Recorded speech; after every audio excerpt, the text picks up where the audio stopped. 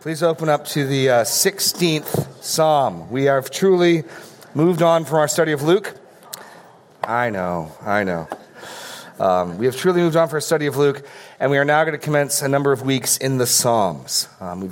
In years past, we spent a lot of time in the Psalms. If you've been here over the last 5 or 6 years, you'll remember that we went through the so-called pastoral epistles. We did about 5 or 6 Psalms, 1 Timothy, 5 or 6 Psalms, Titus, 5 or 6 Psalms, a series on a topic, 5 or 6 Psalms, and 2 Timothy, and we've covered about 36 of the Psalms so far. My goal would be through a number of sojourns in the Psalms to cover the entire Psalter in the next few years.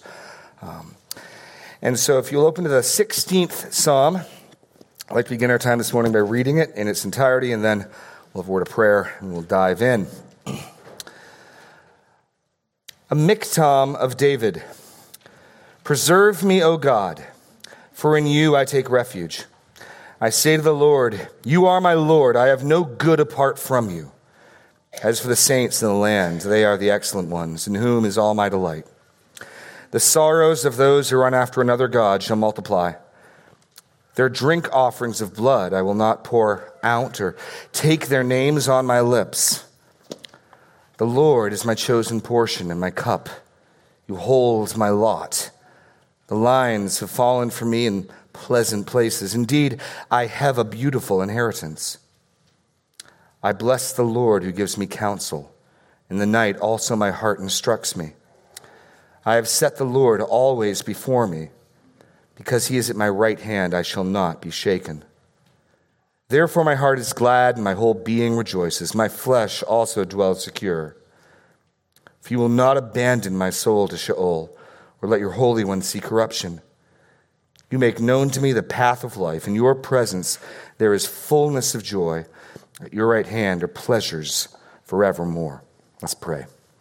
Lord God, we would understand and see, absorb, and make this same confession. We would have these declarations be true of us as well. We would know you and your beauty and your glory and the pleasure and the joy and the security of being in relationship with you. So as we study this song that you have given us, give us eyes to see and ears to hear. In Jesus' name, amen. Security is a topic that our world is greatly concerned with, whether it be in the home security industry and alarms, whether it be through self-protection and firearms, whether it be through stocks and securities of investment. Having confidence in the future, not being, or flip it around negatively, not being anxious or afraid is big business. When you factor in additionally the psychotropic drugs, the anxiety medications that more and more of our country are on, you begin to get a grasp of how big of an issue security, safety is, and the great measures we will go to achieve it, to run after it. I'm not saying that any and all of those things are wrong, but just trying to highlight this is a real issue. And it's the real issue this psalm addresses. The dwelling secure. You see it repeated in the psalm multiple times. Whether it be verse 9, I shall not be shaken. Or whether it be that's verse 8. Verse 9, my flesh dwells secure. What we're looking at in Psalm 16 is the security, the confident security and assurance of faithfulness and of faith. Psalm 16 follows after Psalm 15, and there are many similar themes. Whoever arranged the Psalter clearly organized these after themselves. You can see that, just look at the end of Psalm 15, the declaration, he who does these things shall never be moved. Very similar to verse 8, I shall not be shaken. And by way of introduction to the Psalms, because it's been a while since we've done and looked at the Psalms, I would remind you that in the Psalms, we're seeing something very unique. Most of the time in Scripture, we are receiving directly a word from God through his prophets, through his authors, God speaking to us. And yet in the Psalms, what we get to see is it's as though we get to stand beside David as he prays to God. Now, these are still Spirit-inspired prayers. This is still God's word, but uniquely, this is God's word given to man, spoken by man to him. And so in Psalm 16, we get to see David praying, singing to God. And we get to learn how we ought to likewise pray and speak to God. He's given us over 150 songs to sing to him for all the various issues of life. Songs to sing when we're afraid. Psalms to sing when we're tired. Psalms to sing when we are joyful. Songs to sing when we are triumphant. Psalms to sing when we are defeated. He even gave a psalm for Jesus on the cross. We looked at that last Resurrection Sunday. As Jesus utters the words of Psalm 22 on the cross. And so the Psalms are wonderful in that sense because they give us a mark of how should the people of God deal with life. I mean, in many respects, the Apostle Paul most clearly synthesizes what we call the doctrine of Christianity as he, in Romans, unpacks the gospel, the issues of sanctification. But I think the other pole is the Psalms give us the emotional life. We get to see how flesh and blood people, weak, frail people, deal with fear and insecurity. David here is dealing with the fear of something that's a threat of death upon him. And yet we have a lot to learn from how he responds and ultimately has confidence. As I said at the beginning, our culture is very concerned with that. How do I achieve that sense of security and safety that I long for and yearn for? And there are so many ways that we can try to achieve that through pills, through protection, through investments, through security systems, and ultimately, true security, protection, comes from God. So we're going to look at this in 4 points: a petition, a confession, a celebration, and a consequence. Let's begin with the petition, verse 1. This is the only request in the psalm. Everything else in the psalm is either declaring what David does or has done, or is rejoicing what the Lord has done. This is the only request. And it's straight to the point. Preserve me, O God, for in you I take refuge. Well, actually, I've skipped over the title. Let me first address that. Psalm titles are part of the text. Now, my ESV has a title above the title. You can totally disregard that if your Bible has those. Those are man's words. But the psalm titles, in every copy of the Hebrew text that we have, they're present. And you'll see in this psalm, Psalm 16, the psalm title is critical for the New Testament application. It is critical when both Peter and Paul, separately in the book of Acts, cite this psalm. It is critical to their argument that it is David and no other who wrote it. So all the evidence that we have textually shows the authenticity and inspiration of the psalm titles. I'm going to talk some more about that in the ABF this morning. But I just would remind you that as you're reading through the Psalms, and you'll see these psalm titles, they are part of the Word of God. They are part of the text that has been handed down. Now, my ESV has, "You will not abandon my soul." You can disregard that. That's what the editors of the ESV thought would be a helpful, pithy summary. But a mitkam of David is part of the text and is critical to this psalm. A mitkam, by the way, is there's some debate over what its root origin is. Probably the best guess we have is a private prayer, a personal prayer, something along those lines.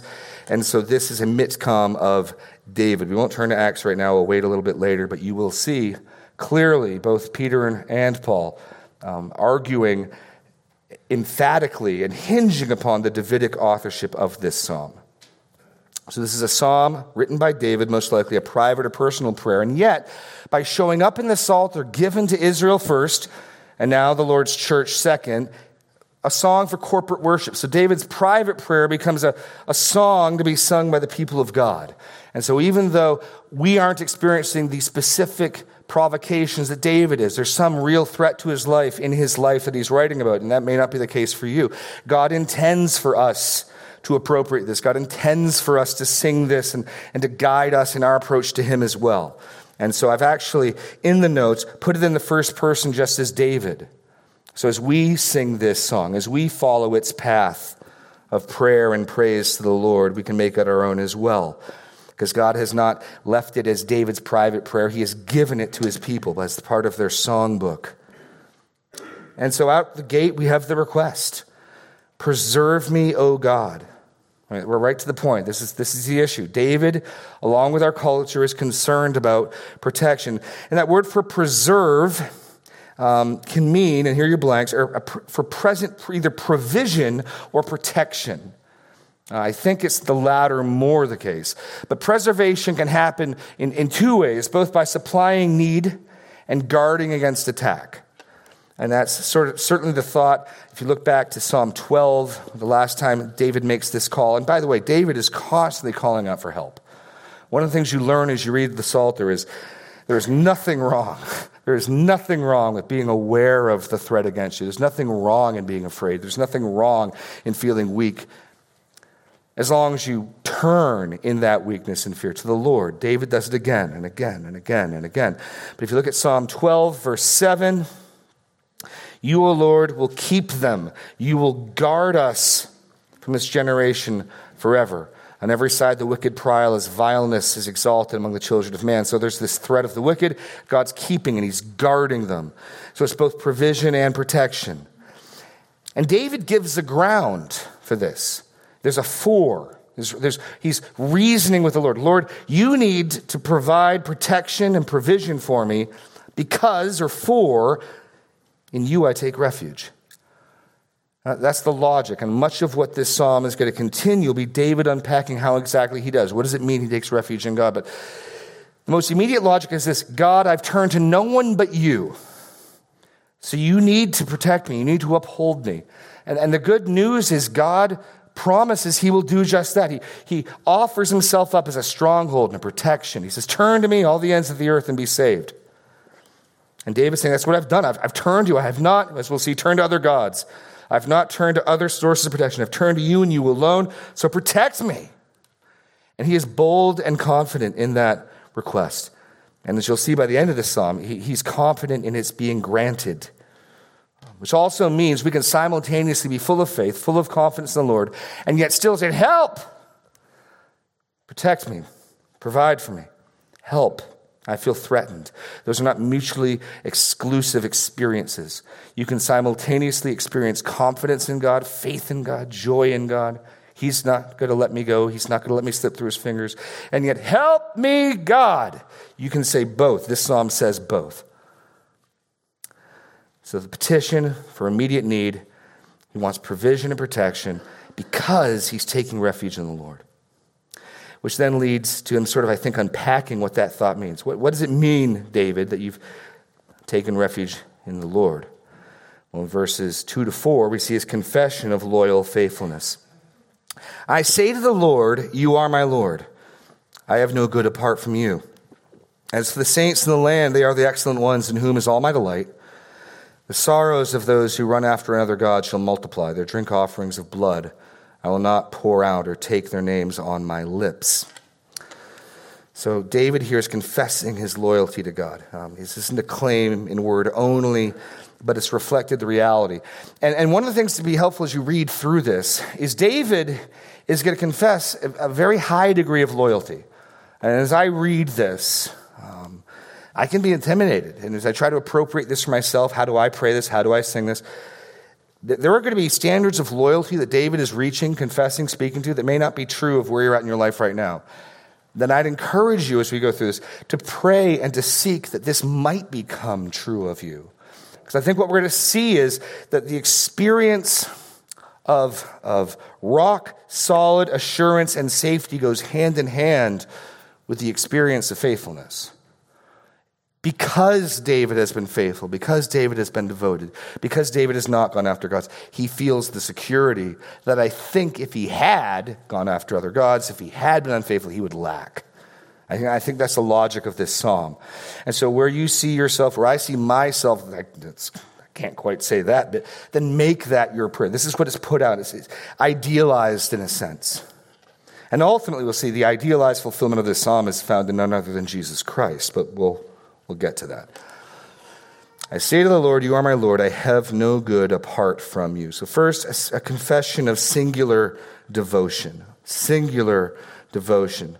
And I'd like to highlight here that in the first two verses, he's using three different names for God. In verse 1, God is the shortened L from Elohim. It just means generic God. It speaks to God's power, his creator. In verse 2, I say to the Lord, your Bible has Lord in all caps. That is how most of the translations communicate the divine name, the name God gave to Moses at the burning bush. I am that I am. What is sometimes spoken of as Yahweh. This is God's covenant name, and it's focusing his covenant name and covenant with his people. This is God, particularly as he relates to his redeemed people. No one else calls him by this name. He is not known by this name to anyone other than the people he has redeemed. And then finally, when you see Lord, without all caps, Adonai, the focus here of master, ruler. So in the first two verses, he's referring to God as all of these. I say to the Lord, you are my Lord. You could almost better translate, you are my master. I have no good apart from you. Now that is a bold statement. It's one of those statements that I cringe back at. Can I truly say this? And in moments of my life, moments of elevated affections, elevated devotion perhaps, but this is one of those parts of this psalm where I want this to become more and more true of me. Think of that. I say to the Lord, you are my Lord.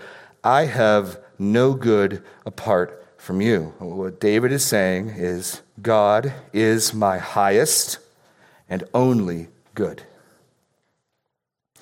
And that sounds great in a song, but start actually thinking through the logic. If God is my highest and only good, if I have no good apart from God, then when I lose other things, but I don't lose God, I haven't lost anything good. So start plugging in some of the things you could lose. When I lose my health, I haven't lost any of my good, because I have no good apart from you. When I lose my wife, my children, my job, my home. David's making a radical statement of singular devotion to the Lord. He sees in God the source of every good thing, and as he possesses God, and as he's in relationship with God, he has no good outside of God. Well, that's part of the way you can have a stable security, because you can't lose that. Now, it doesn't mean you're not concerned about external things. David is, after all, asking for help. But what he's confessing is that his devotion and love and focus on the Lord, both as his master and as his reward, is such that he sees that he has no good outside of God. That is a very challenging statement as I think through the many other things in my life that I view as good. And it's not to say that my wife isn't a good gift and my children aren't good gifts and all those things are good, but they're good as I see them from God. They're not good in and of themselves. And God, we'll see, is good. So David makes this bold declaration of loyalty to God.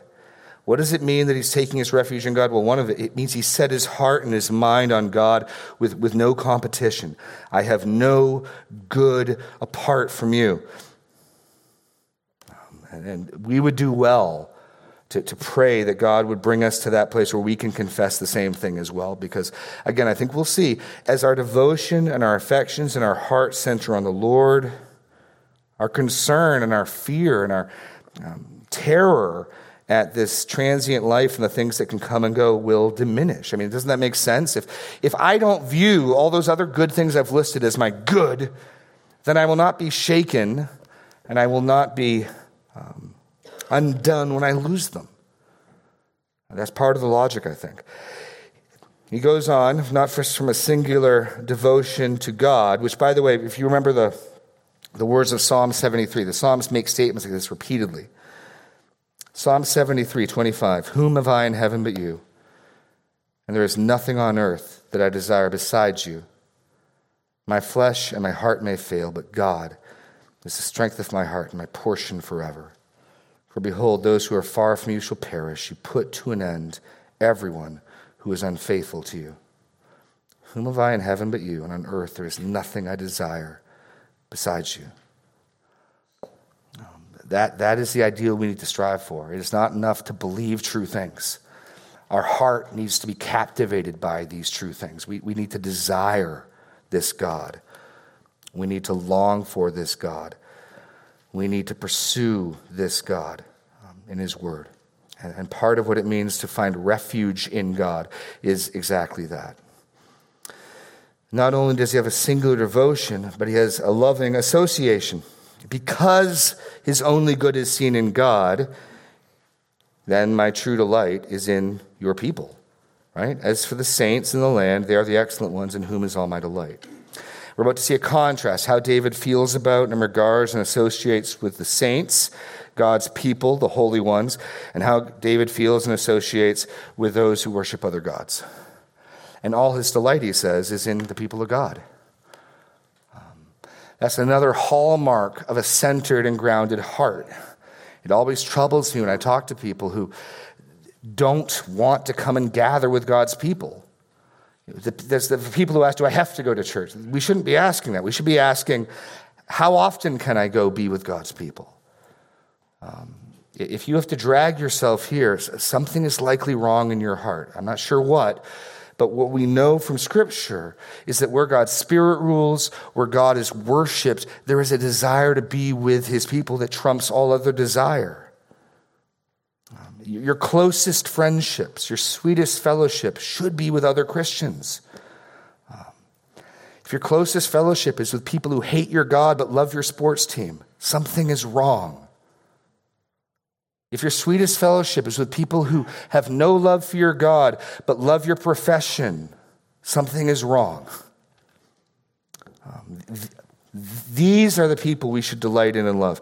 Because if all my good is in God, and if God is my only good, then those people whom he has loved and he has called and he has redeemed, who he has said, this is your family, Jeremy. These are your mothers and your fathers and your sons and your daughters and your brothers and sisters. Well, then surely those are the ones I'm interested in and excited with. Our Lord modeled this. You remember in Luke, they came to him in chapter 8. His mother and his brothers came to him. They could not reach him because of the crowd. And he was told, see, you knew I'd get Luke in here, didn't you? Your mother and your brothers are standing outside desiring to see you. But he answered them, my mother and my brothers are those who hear the word of God and do it. This is modeled by our Lord. One of the things we will see is this model of devotion is modeled perfectly by our Lord and ultimately fulfilled by him. But that doesn't mean it's any less of a model for us. You can't just read this and say, well, ultimately Jesus did this, so I guess I'm good to not love God's people. No, this should be the desire of our heart. And if you want confidence, certainty, a lack of fear in your life and trepidation, you want this as well. Loving association, my true delight is in your people, David says, and God would have us say as well. And God's people are broken, weak, frail. They're made up of people like me and you. And yet, David says, God would have us say with him, that those are the ones in whom is my delight. Let's go to the contrast. We go from loving association to cautious separation. The sorrows of those who run after another God shall multiply. Their drink offerings of blood I will not pour out or take their names on my lips. So first there's a warning for the fate of these others, and then there's David's response to them. The warning first, the sorrows of those who run after. And they fill in God here, but literally the Hebrew is just run after another. And God probably is the notion, but I like the notion of just another because it makes it a little broader and wider and easier for us to see the danger for ourselves. Most of us are not in danger of overt idolatry. I doubt there's anyone in this room who's tempted seriously to bow down to a graven statue or image. How about just another? How about the New Testament saying that covetousness and greed is idolatry? And you put this in the context of security and fear. And are we tempted to find refuge in another other than the living God? Or put it another way, how do the nations and the people around us, where do they run after and serve? Where do they find their security? And this is the contrast. David's saying, I'm not like them. I've put my hope in you. You're my only good. I love your people. In contrast, those who run after another, their sorrow is multiplied. That's the language, by the way, of Genesis 3, when God says to the woman, I will multiply your pain in childbirth. So there's this multiplication of sorrows. Because, of course, the saviors and gods of this world, they don't deliver. I mean, I've seen firsthand. I tell a story. My father, very hardworking attorney, very, very diligent. And he got in an accident, and all of the money he'd saved and all the wealth he'd acquired just crumbled. It did not provide salvation in the day of trouble. And again, I'm not saying you shouldn't have savings. We shouldn't put our hope in them. We shouldn't be trusting in them. You may have a home security system. I do. I mean, I got kids. I want to know when the door's open, right? But I don't put my hope in those things. The sorrows of those who run after another shall multiply. And this world is selling me all these little mini gods, little saviors, I will give you safety. I will give you rest. I will keep you secure. I'll let you sleep easy at night. And we see our friends and neighbors run after them. I mean, how many people think if they just have more money, enough money, and how much is enough? It's always a little more. If I have enough money, then I'll be secure. Or I know some people, if I have enough guns. And again, it's the same as how many guns is enough? Just a few more. Right? Then I'll have safety. And they run after these things. And the sorrows of those who run after another multiply. You don't want sorrow. You want security. True security. And again, that doesn't mean you don't do these things. It means you're not trusting in them. And then David's response to those who run after another. Their drink offerings of blood I will not pour out or take their name on my lips. Total disassociation from their worship. I do not participate in their worship. Now keep your thumb here and turn to 1 Corinthians 5, because this is a slightly tricky topic. You might get the impression from the Psalms, from this psalm in particular, that there's like a zero tolerance, zero association with the ungodly. And I think Paul in the New Testament offers some clarity on that point. Specifically, David says he will not participate in their worship, their drink offerings of blood, forbidden by God in Deuteronomy and other places. And he will not lift their names upon their lips. And of course, you call upon the name to give honor or to call upon for help, another deity. In 1 Corinthians 5, turn there first, I think we get the clearest instruction on this. Verse 9. I wrote to you in my letter not to associate with sexually immoral people, not at all, meaning the sexually immoral of this world, or the greedy, or swindlers, or idolaters, since then you would need to go out of the world. And there have been Christians who tried that. They made monasteries. Get me away from the godless. Get me away from the greedy. Get me away from those who worship other gods. Didn't work out so well. But now I'm writing to you not to associate with anyone who bears the name of brother, if he's guilty of sexual immorality or greed or is an idolater or a reveler or a drunkard or swindler, not even to eat with such a one. So there's your first principle. Whatever this means, David's, I refuse to go with them. It doesn't mean zero fellowship with the world or zero interaction with the world. But if you turn now to chapter 8 very quickly, I'm just trying to make this point quickly, what this looks like. Paul then moves on to an issue about idol worship, right? Now concerning food offered to idols, we know that all of us possess knowledge. This knowledge puffs up, but love builds up. If anyone imagines he knows something, he does not yet know as he ought to know. But if anyone loves God, he is known by God. Therefore, as to the eating of food offered by idols, as to idols, we know that an idol has no real existence, that there is no God but one. For although there may be many so-called gods in heaven or on earth, as indeed there are many gods and many lords, yet for us there is one God and Father, from whom are all things and for whom we exist, one Lord, Jesus Christ, through whom are all things and through whom we exist. And what Paul is saying is this: if you're in the market and there's some discounted meat that was sacrificed to Odin or to Apollo or to Dionysus or whoever, like, you can buy the meat and eat it. It's not like magically tainted meat. Like, that's okay.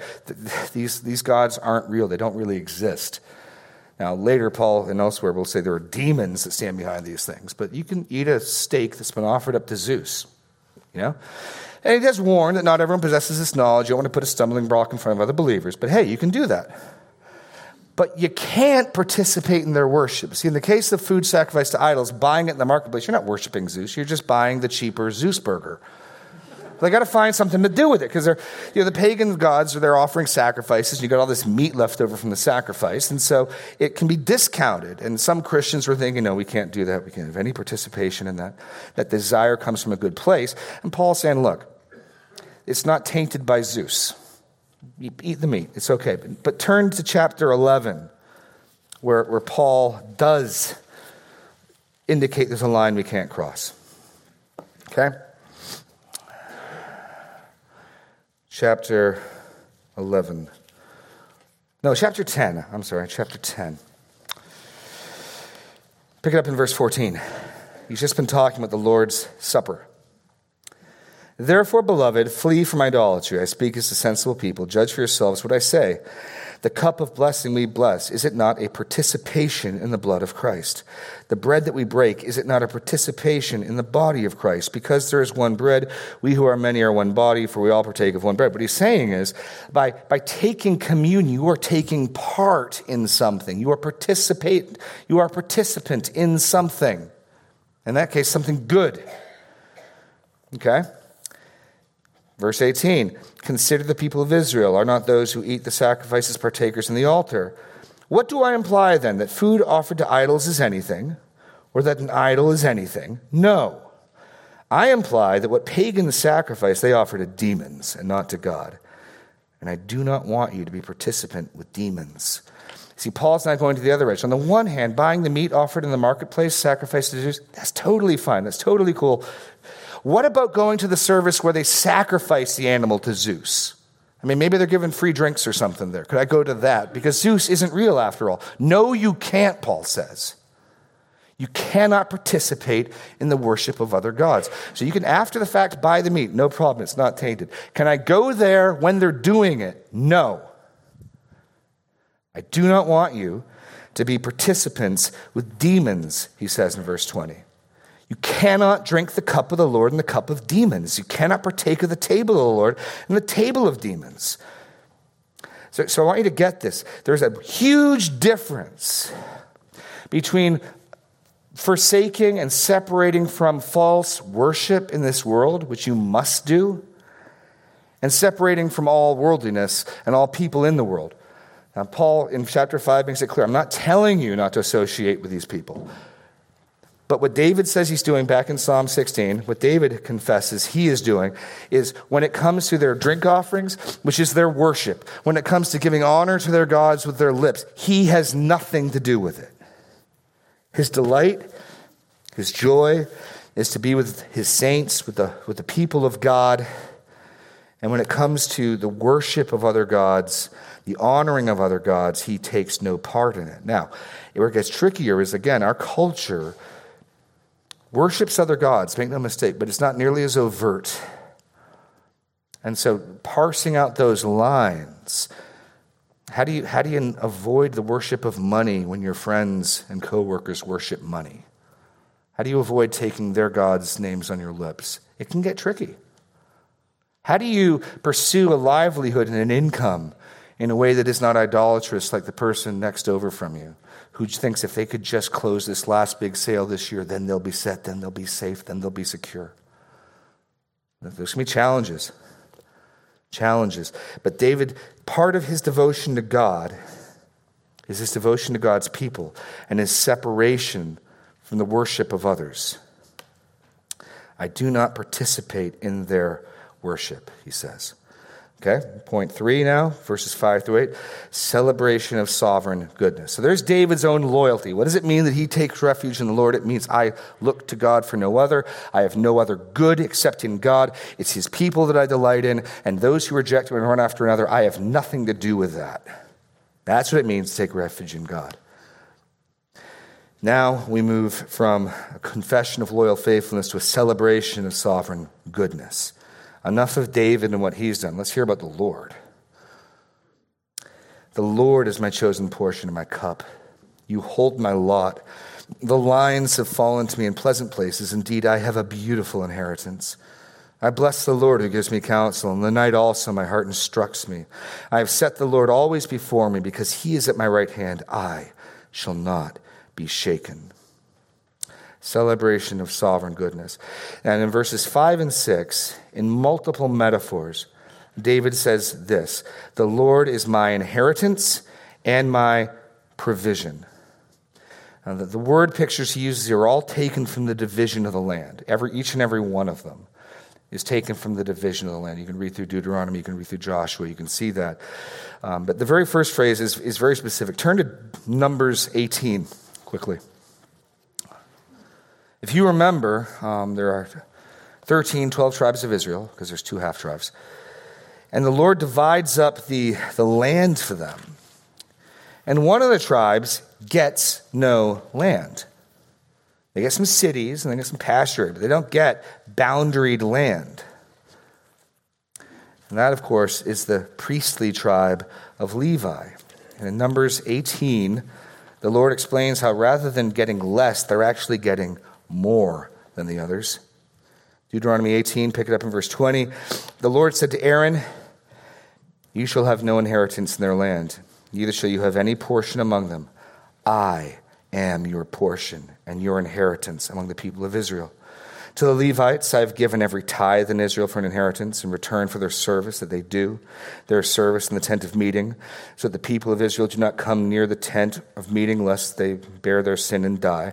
But the Levites shall do the service of the tent of meeting, and they shall bear their iniquity. It shall be a perpetual statute throughout your generations among all the people of Israel. They shall have no inheritance for the tithe, the people of Israel, which they present as a contribution for the Lord, I have given to the Levites for an inheritance. Therefore I have said of them that they shall have no inheritance among the people of Israel."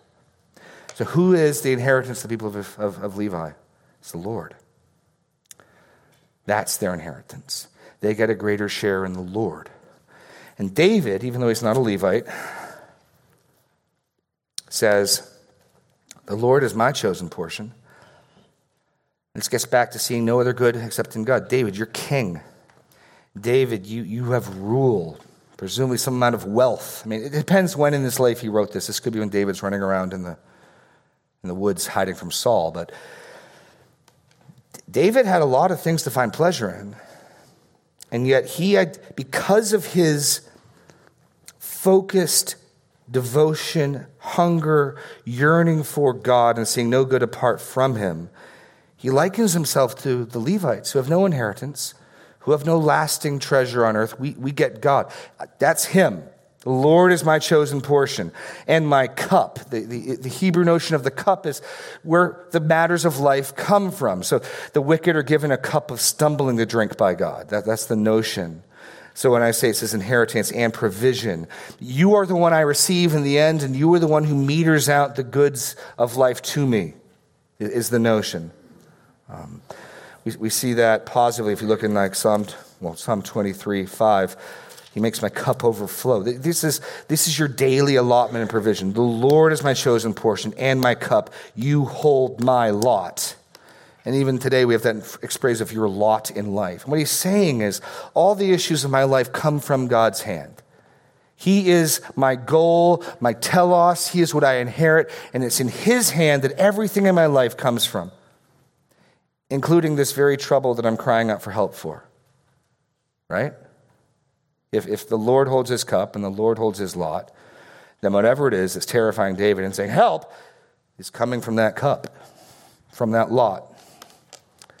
And yet, you can say in verse 6, the lines have fallen to me in pleasant places. These are the lines of dividing up the land. This is still the word picture of dividing up the land. You get a map out and you draw lines and you say, okay, this is for Levi and this is for Reuben. The lines have fallen to me in pleasant places. Indeed, I have a beautiful inheritance, because my inheritance is the Lord. So to summarize what he's saying is, the Lord, again, he's like that dog when you got the treat and you move the treat and he just moves his head. You know what I'm talking about. You've done it. You're like, like that dog who's just fixated and focused on, this is David. You're my only good. You're my only joy. You're my inheritance. And from you come all the issues of my life. You hold the cup that I drink from every day. You hold the lot. You divide the measurements out. And it is good. It is good. The lines have fallen to me in pleasant places, which may seem contradictory considering that David's crying out for help. Which means we can recognize simultaneously, I need help, I'm scared, I don't like this, yet I know it's from God and ultimately it's for my good. You can believe both of those things and go running to God, help, and believe this is from his hand, this is from his cup. That's okay. You can believe and do both. Believing it's from God's hand doesn't mean you've just got to say, well, I guess this is good. Yay. I mean, there's a confident sense that God will use this for good. I used the analogy before of one of my sons going to the dentist needing a shot. And he has to believe simultaneously, and it's totally fine that he's scared of that shot. He doesn't want that shot of Novocaine. But my dad says, "This, I need this. This is good for me. This is important." And he can be terrified and cling to my hand. That's fine. And both those beliefs can be present. This is necessary. This is good for me. This is my father loves me, and he says I need to do this. And I don't want any bit of that. That's okay. That's cool. And David can say, help! And the lines have fallen to me in pleasant places. I have a beautiful inheritance.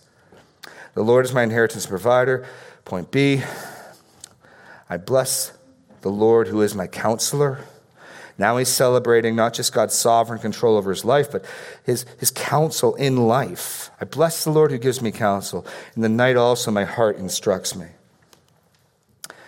David gets wisdom from God. These are some of the benefits in the here and now. We're not going to need counsel and instruction, I don't think, in heaven. Certainly not like we do now.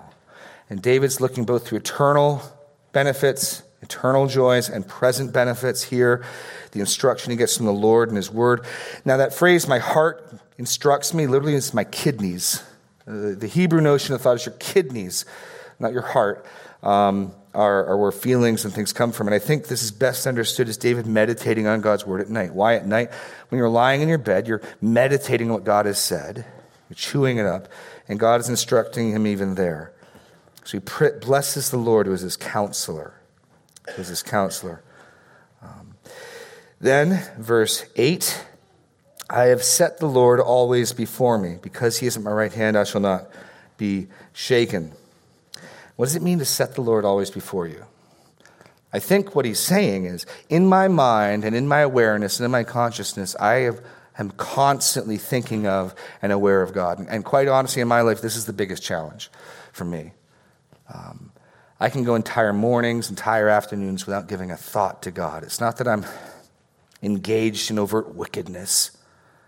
It's just, I'm not devoting my thought to him.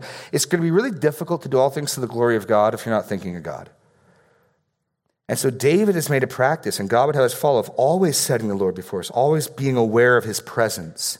How else can we trust in him? How else can we serve him? How else can we do those things that please him if we're not even thinking of him? I have set the Lord always before me. Again, a really challenging ideal. And yet it's directly linked to his security. Because he is at my right hand, I shall not be moved. That picture of right hand, by the way, it shows up here and it shows up in 11 in very different contexts, is a picture of strength, power, protection. And what he's aware of is whatever he's going through, whatever this drama is, whatever this threat is that's making him cry out for help, whatever you're going through, God is at your right hand.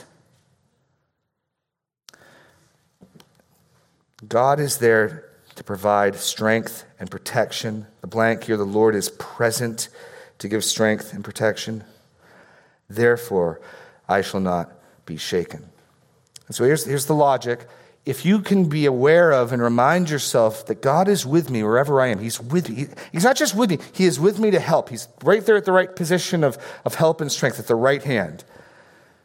That's where our confidence that I shall not be shaken can come from. But you won't have that confidence if you're not setting the Lord before you and reminding yourself, God's with me in this. God has promises for me in this. Therefore, I shall not be shaken. By the way, that's part of what links up to Psalm 15 as well. He shall never be moved. Let's quickly move into the consequence of faithful confidence. The consequence of faithful confidence. Therefore, my heart is glad. My whole being rejoices. My flesh also dwells secure. For you will not abandon my soul to Sheol or let your Holy One see corruption. You make known to me the path of life. In your presence there is fullness of joy. At your right hand are pleasures evermore. And David, by listing his heart, the ESV has whole being, the NIV has tongue. Literally, it's my glory, my chavod. And I think the picture there is everything good in me, everything that is right in me rejoices. My heart is glad, my glory rejoices, and my flesh also dwells secure. This is a security that is total, head to toes, emotional, real protection and security. Therefore, my heart is glad, my whole being rejoices, my flesh also dwells secure. So, point A, the exuberant joy and assurance of true security. The assurance of true security. We're beginning to see the consequence of this faithfulness. That our world yearns for, hungers after, will pay large amounts of money for the promise of receiving. And here, David's getting that payoff. He's getting that confidence. Confidence, first, we see in death. In death, verse 10. And again, it's linked by a 4. Verse 9, therefore, verse 10, 4. This is all flowing out of what's come before. This is the consequence of what's come before. For you will not abandon my soul to Sheol, or let your Holy One see corruption. David knows he's going to die at some point. He's not saying you won't let me die. What he's saying is, I trust you. Not only do you give me counsel in this life, but when I die, you will not then abandon me. That is good news.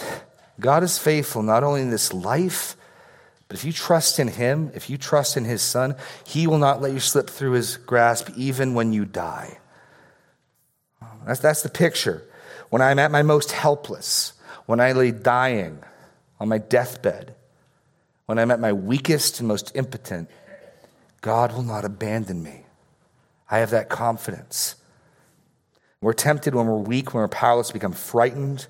And in that moment of ultimate weakness and death, God will not abandon me. I think of Luke again. Jesus hanging on the cross, the thief next to him, said, Jesus, remember me when you come into my kingdom. And Jesus said to him, truly, truly, I say to you, today you will be with me in paradise. Our God does not abandon those who are perishing, who have trusted in him. Confidence in death. He goes further even to say, the Lord will not let his Holy One see decay. The Lord will not let his Holy One see decay. Now, some think this is overtly messianic, meaning it's only talking about the Messiah. I don't think that's exactly right. It might be. If you take that reading, David is going along talking about his own experience, and all of a sudden he switches to, not only will you save my soul from Sheol, but you're also not going to let your Messiah's body decay. It doesn't make a ton of sense. I think more, David is confessing his confidence, not only that God will not abandon his soul, but ultimately there is a resurrection. There will be a redemption of the body. And that's true for those who trust in God. And we'll see in a moment that's ultimately fulfilled and true in Jesus, who perfectly modeled this and is the prototype of the resurrection. The Lord will not let his Holy One. By the way, Holy One is really can just mean pious one, devout one, faithful one. Now, there is no one more pious, nor faithful, nor devout than Jesus. But turn now to Acts chapter 2. An idea of how this is quoted in the New Testament and why its Davidic authorship is so central and necessary. Acts chapter 2, the first sermon, Peter at Pentecost, as he winds up towards the end of his sermon, pick it up in verse 23. This Jesus, delivered up according to the definite plan and foreknowledge of God, you crucified and killed by the hands of lawless men. God raised him up, loosing the pangs of death, because it was not possible for him to be held by it. For David says concerning him, I saw the Lord always before me, for he is at my right hand, that I may not be shaken. Therefore my heart was glad, and my tongue rejoiced. My flesh also will dwell in hope, for you will not abandon my soul to Hades, or let your Holy One see corruption. You have made known to me the path of life. You will make me full of gladness with your presence. Now there's an extended quotation of verses 8, 9, 10, and 11 of Psalm 16. Then look what he says about it. Brothers, I may say to you with confidence about the patriarch David, he both died and was buried, and his tomb is with us to this day. See why the Davidic authorship of the psalm is critical. Being therefore a prophet, knowing that God had sworn with an oath to him that he would set up one of his descendants on his throne, he foresaw and spoke about the resurrection of the Christ. He was not abandoned to Hades, nor did his flesh see corruption. So I think the logic is this. It's ultimately true of believers. David's writing it for himself. His own hope is that God will not leave his soul in the realm of the dead. His own hope is ultimately his body will be restored. And yet, ultimately, one is coming to whom this will be perfectly and totally true.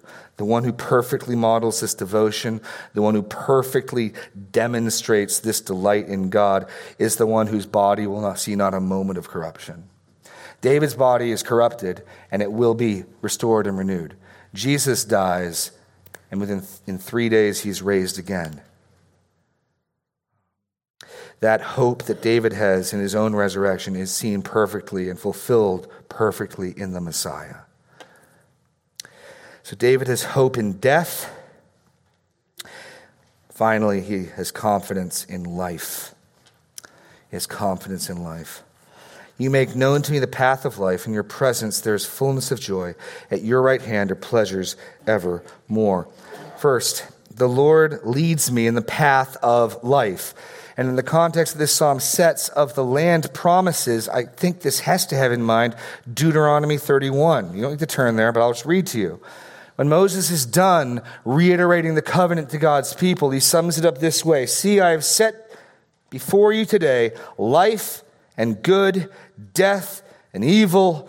If you obey the commandments of your Lord your God that I command you today by loving the Lord your God, by walking in his ways, by keeping his commandments and his statutes and his rules, then you shall live and multiply. And the Lord your God will bless you in the land that you are entering to take possession of it. But if your heart turns away and you will not hear, but are drawn after the worship of other gods and serve them, I declare to you today that you shall surely perish. You shall not live long in the land that you are going over to the Jordan to enter and possess.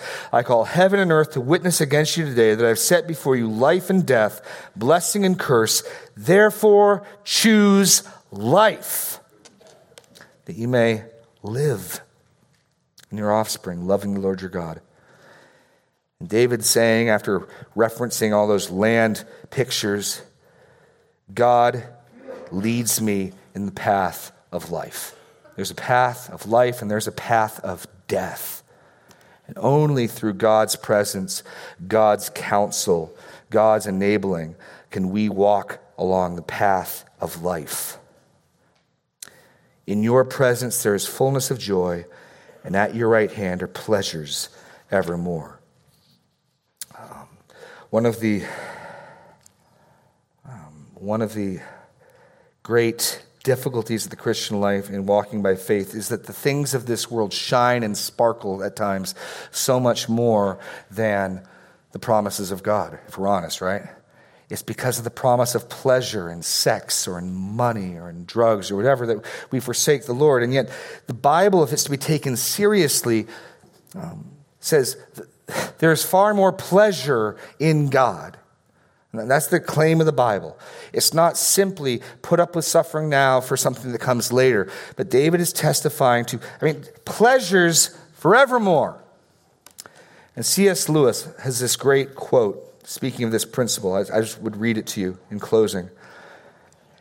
It would seem that our Lord finds our desires not too strong, but too weak. Let me say that again. It would seem that our Lord finds our desires for pleasure, is what he means, not too strong, but too weak. We are half-hearted creatures, fooling about with drink and sex and ambition when infinite joy is offered us. We are like ignorant children who wants to go on making mud pies in a slum because he cannot imagine what is meant by the offer of a holiday at the sea. We are far too easily pleased. It's a profound quote. Sin, I heard a pastor once say, is like a stick of juicy fruit. You ever eat juicy fruit gum? It tastes amazing for about 10 seconds, right? And then all of a sudden you've got a piece of chewy cardboard in your mouth. And that is sin. The author of Hebrews speaks of the fleeting pleasure of sin. There's a joy and a pleasure that can be found in sin, and it does not last and it does not fulfill.